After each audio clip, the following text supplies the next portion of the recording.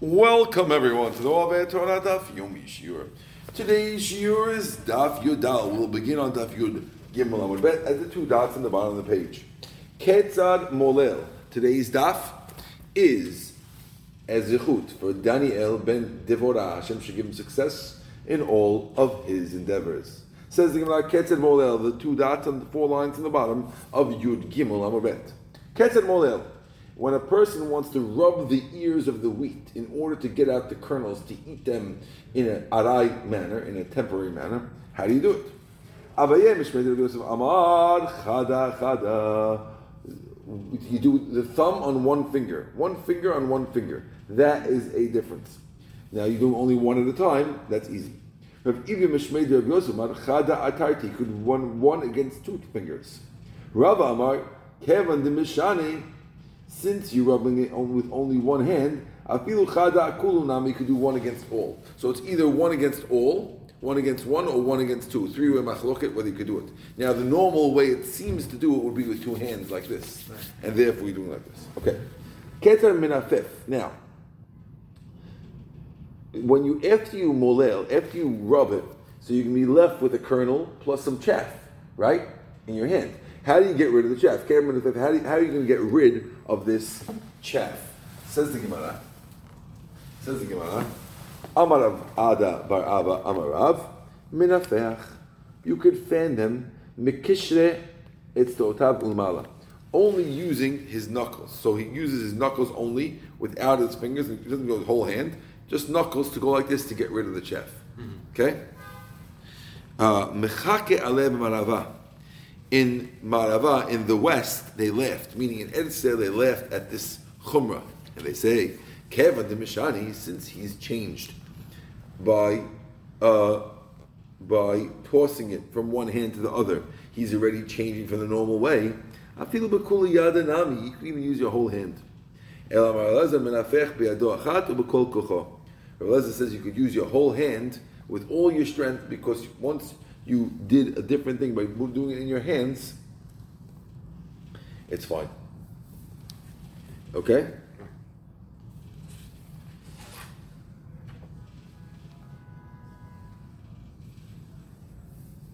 Okay, says the Gemara. Mishnah. Bet Shemai Omrim. Tavlin niduchim b'maduch shel etz. When you're doing spices on Yom Tov, you're pounding spices, normally you would use a meducha you put it in a meducha and you smash it with a maduch. Now, on Yom Tov, you might have to change it. So now,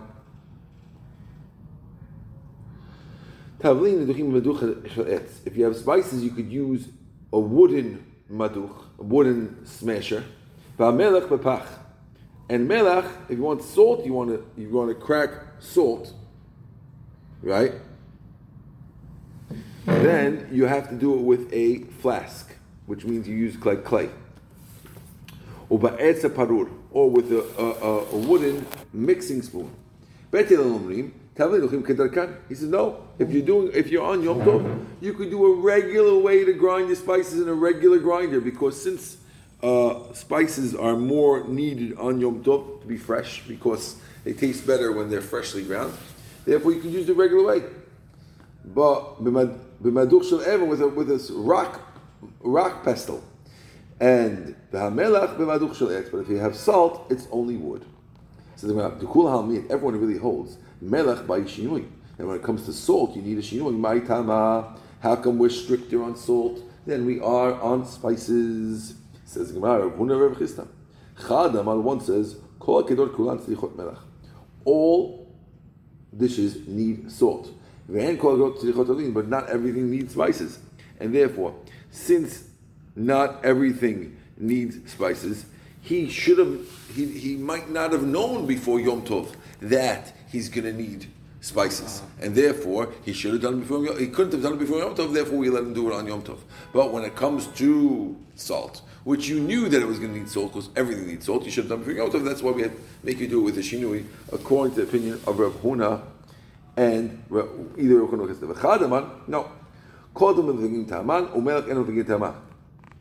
He said, according to him, the reason is that salt, if you salt called tevalim. Salt does not lose any taste when it's pre-ground, but spices loses taste when it's pre-ground, and therefore we couldn't tell you, why don't you just do your pepper, grind your pepper from yesterday, but it won't taste the same, and therefore we can't tell you to do it from before. But when salt, since you could have done it before, there's no reason why you shouldn't, and therefore you have to. Says my benai. What's the difference between two reasons? One reason because everything needs. The other reason because everything is mafigin taman. Says the yada ma'kedeh b'ayil b'shulei. Let's say the lady has her menu planned.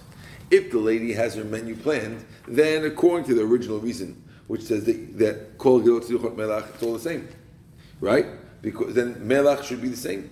Because since you knew, you shouldn't be allowed even to do tivalin. You should have to do it with a shinui, right? Because you knew.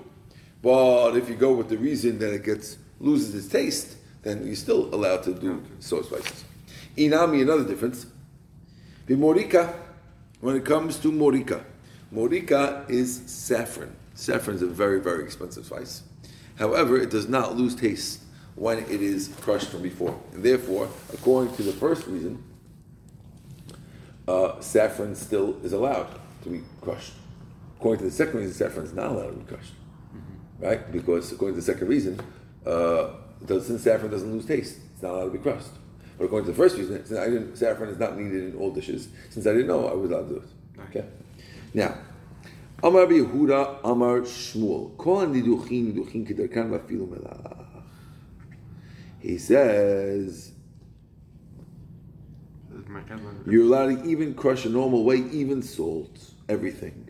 The Mishnah says it needs a change. You're right. The Mishnah does say that melech needs a change. But Shmuel, he don't hold like a Mishnah. He holds like a different Tana. Which Tana? The Tana you went to the right. Amar Meir says, Bet Shammai agree that spices could be crushed normally. And salt's one of them. They only argue about crushing salt by itself, which means if I want to crush a mixture, which means, let's say, for my cholent, I need paprika and salt. Okay? So if I put paprika and salt, big paprika and salt, into a crusher, and I crush it together, and I end up with a paprika salt mixture, what you might be able to agree that that's allowed. What do they argue about? They only argue about if it's separate. Good.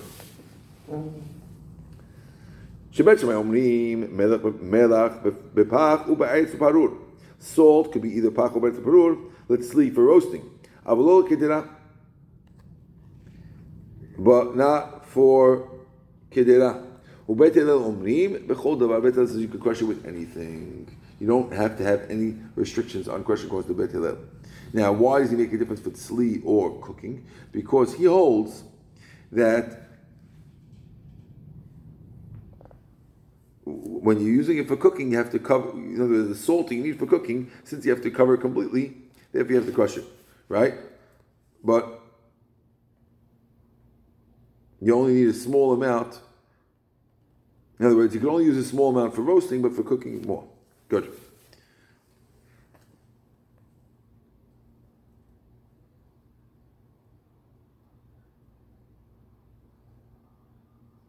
So basically what they're saying here is that if you need a lot of salt for cooking, which means if you have a piece of meat that you want to kosher, talking about kosher meat, so if you want to cook it, you have to put much more salt than if you want to roast it on a barbecue, right? So you're allowed to do the amount of meat you need for roasting, which is a little, and but you're not allowed to put as much meat as you need for cooking. Okay? Now, says the chol davar like that. You think Beit Hillel holds you're allowed to use anything? And lit kol davar. Rather, he doesn't argue that you're allowed to use that you're allowed to use anything you want to crush the salt. Rather, he argues that you're allowed to use as much salt. You're allowed to crush as much salt as you want. Whereas Beit Shammai is only letting as much salt as you need for roasting, which is less. Beit Hillel is allowing any amount of salt, but he's still requiring a shinui. Okay.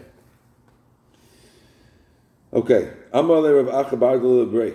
Rav Acha told the son, Ki dachit, when you crush, atzili v'duch.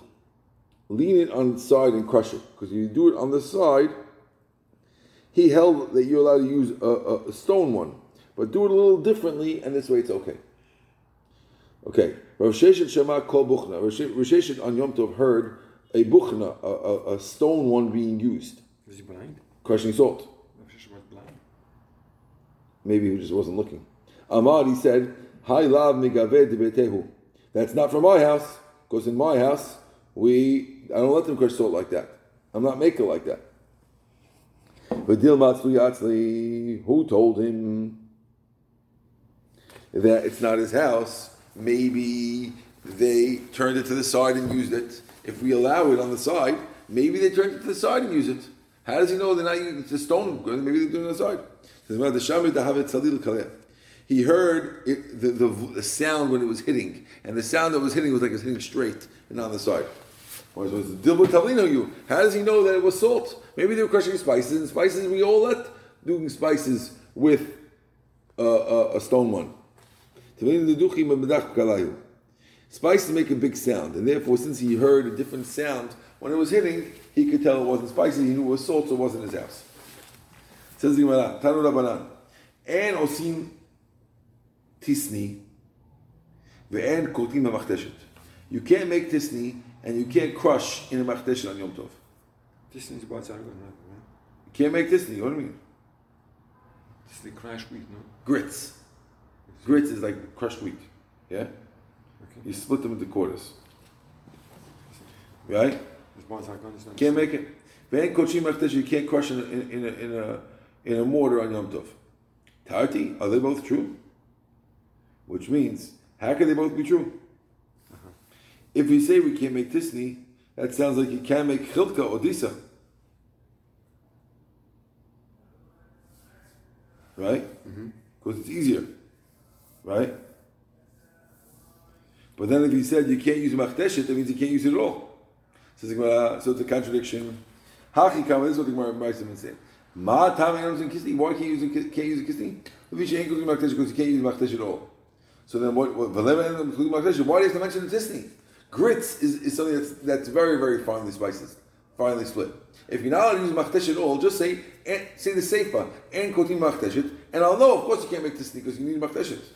Says Gemara. Itane ain't talking machteshet. If you only said ain't talking machteshet, how I would have thought hani mili machteshet gedol. That's only with a big one.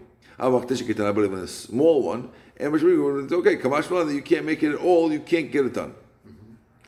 We learn we can use a small one. That's a problem. Yeah. So we have a new answer. We got rid of that answer. It's talking about a big one. Okay? Rav Amar, lo kasha. Halan halahu. One's for the Babylonians and one's for the Eretz Yisrael guys. Why is the different Babylonian Eretz Yisrael?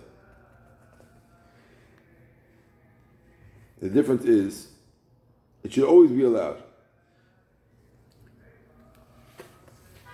So in Eretz Yisrael, it seems like people used to have servants, Eved Ivris, Eved Knanis, who would break the law and do it the wrong way and lie that they did it the right way, and therefore they don't let you use it at all.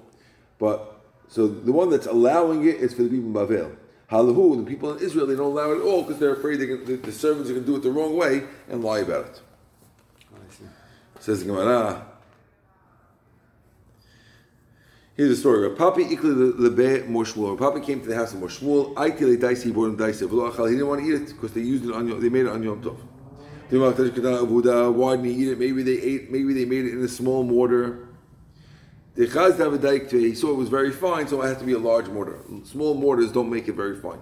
Maybe he did it from earlier. He saw that it was white, and the whiteness was streaked, so he knew that it must have been fresh. Since he's got servants who don't care about halacha, therefore he knew they used the big one, and therefore that's how he knew it was asur. Okay, Baruch Adonai L'olam, we're going to stop at this Mishnah. Okay, sorry, I'm going to go. Pause.